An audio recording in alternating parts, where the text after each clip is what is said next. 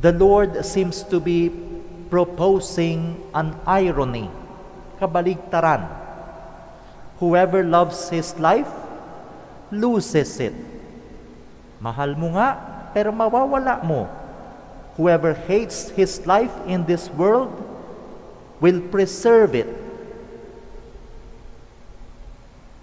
If we expand, siguro a little bit, the terms, then it will be made clearer to us what Jesus was trying to teach his disciples.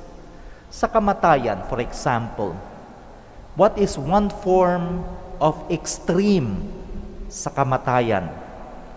Ang unang pumasok sa aking isipan kanina, yung tinatawag nating senseless killing. Ito yung mga naglalakad lang, napagtripan, o yung mga victims ng giyera, pwede naman yatang pag-usapan at magkaroon ng kapayapaan, pero dahil nagkaroon ng giyera, nadamay yung mga bata, nadamay yung mga hindi dapat madamay. So this is senseless killing. Namatay na hindi dapat at walang kabuluhan. What is the opposite of senseless killing? Sasabihin ng iba, kung ba yun, yung purposeful killing? I believe we have to get the opposite of both terms. What is the opposite of senseless? Purposeful or meaningful. What is the opposite of killing? Living. So mukhang doon yung pinatutunguhan ng turo ng ating Panginoon. That we aim for purposeful living.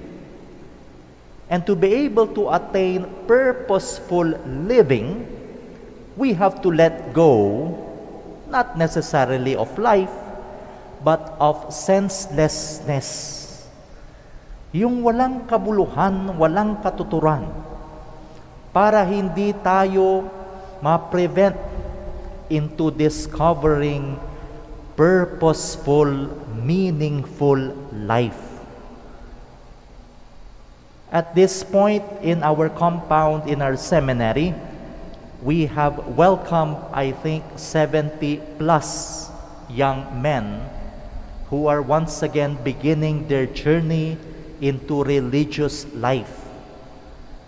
Ibig sabihin, they go into formation at hindi na sila araw-araw pwedeng gumamit ng cellphone.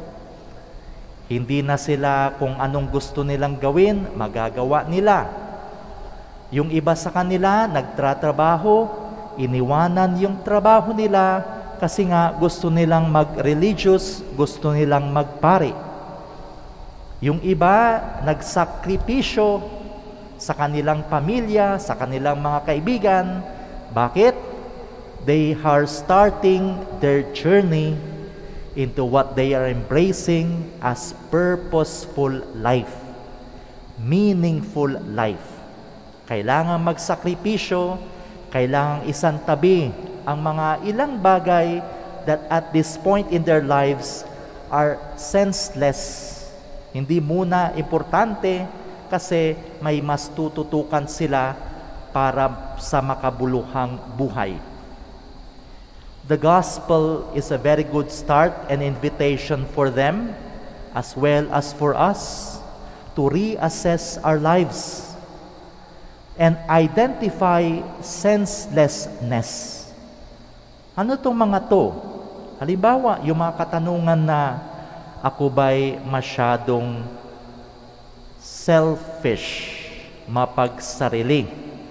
Ako ba'y masyado ng madamot? Ako ba'y masyado ng nagpapayaman lamang? Ako ba'y masyadong natatakot? Ako ba'y masyadong nagtatago? Ako ba'y masyadong na-addict, nalululon sa bisyo?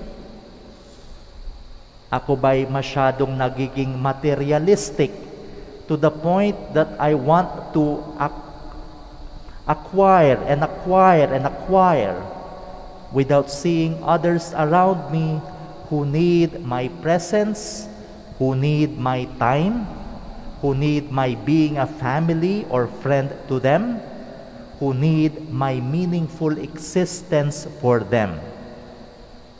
Why do I ask this?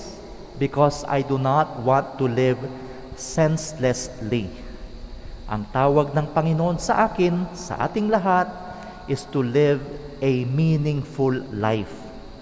Hindi makasarili, hindi materialistic lamang, hindi nagpapakasaya lamang, hindi walang pakialam, kundi inaalay ang aking sarili, katulad ni St. Lawrence, para mapagsilbihan ang aking kapwa, para maging makabuluhan, hindi lang ang aking buhay, kundi ang aking buhay na binabahagi ko para mapalago ang buhay ng iba. Let us all stand.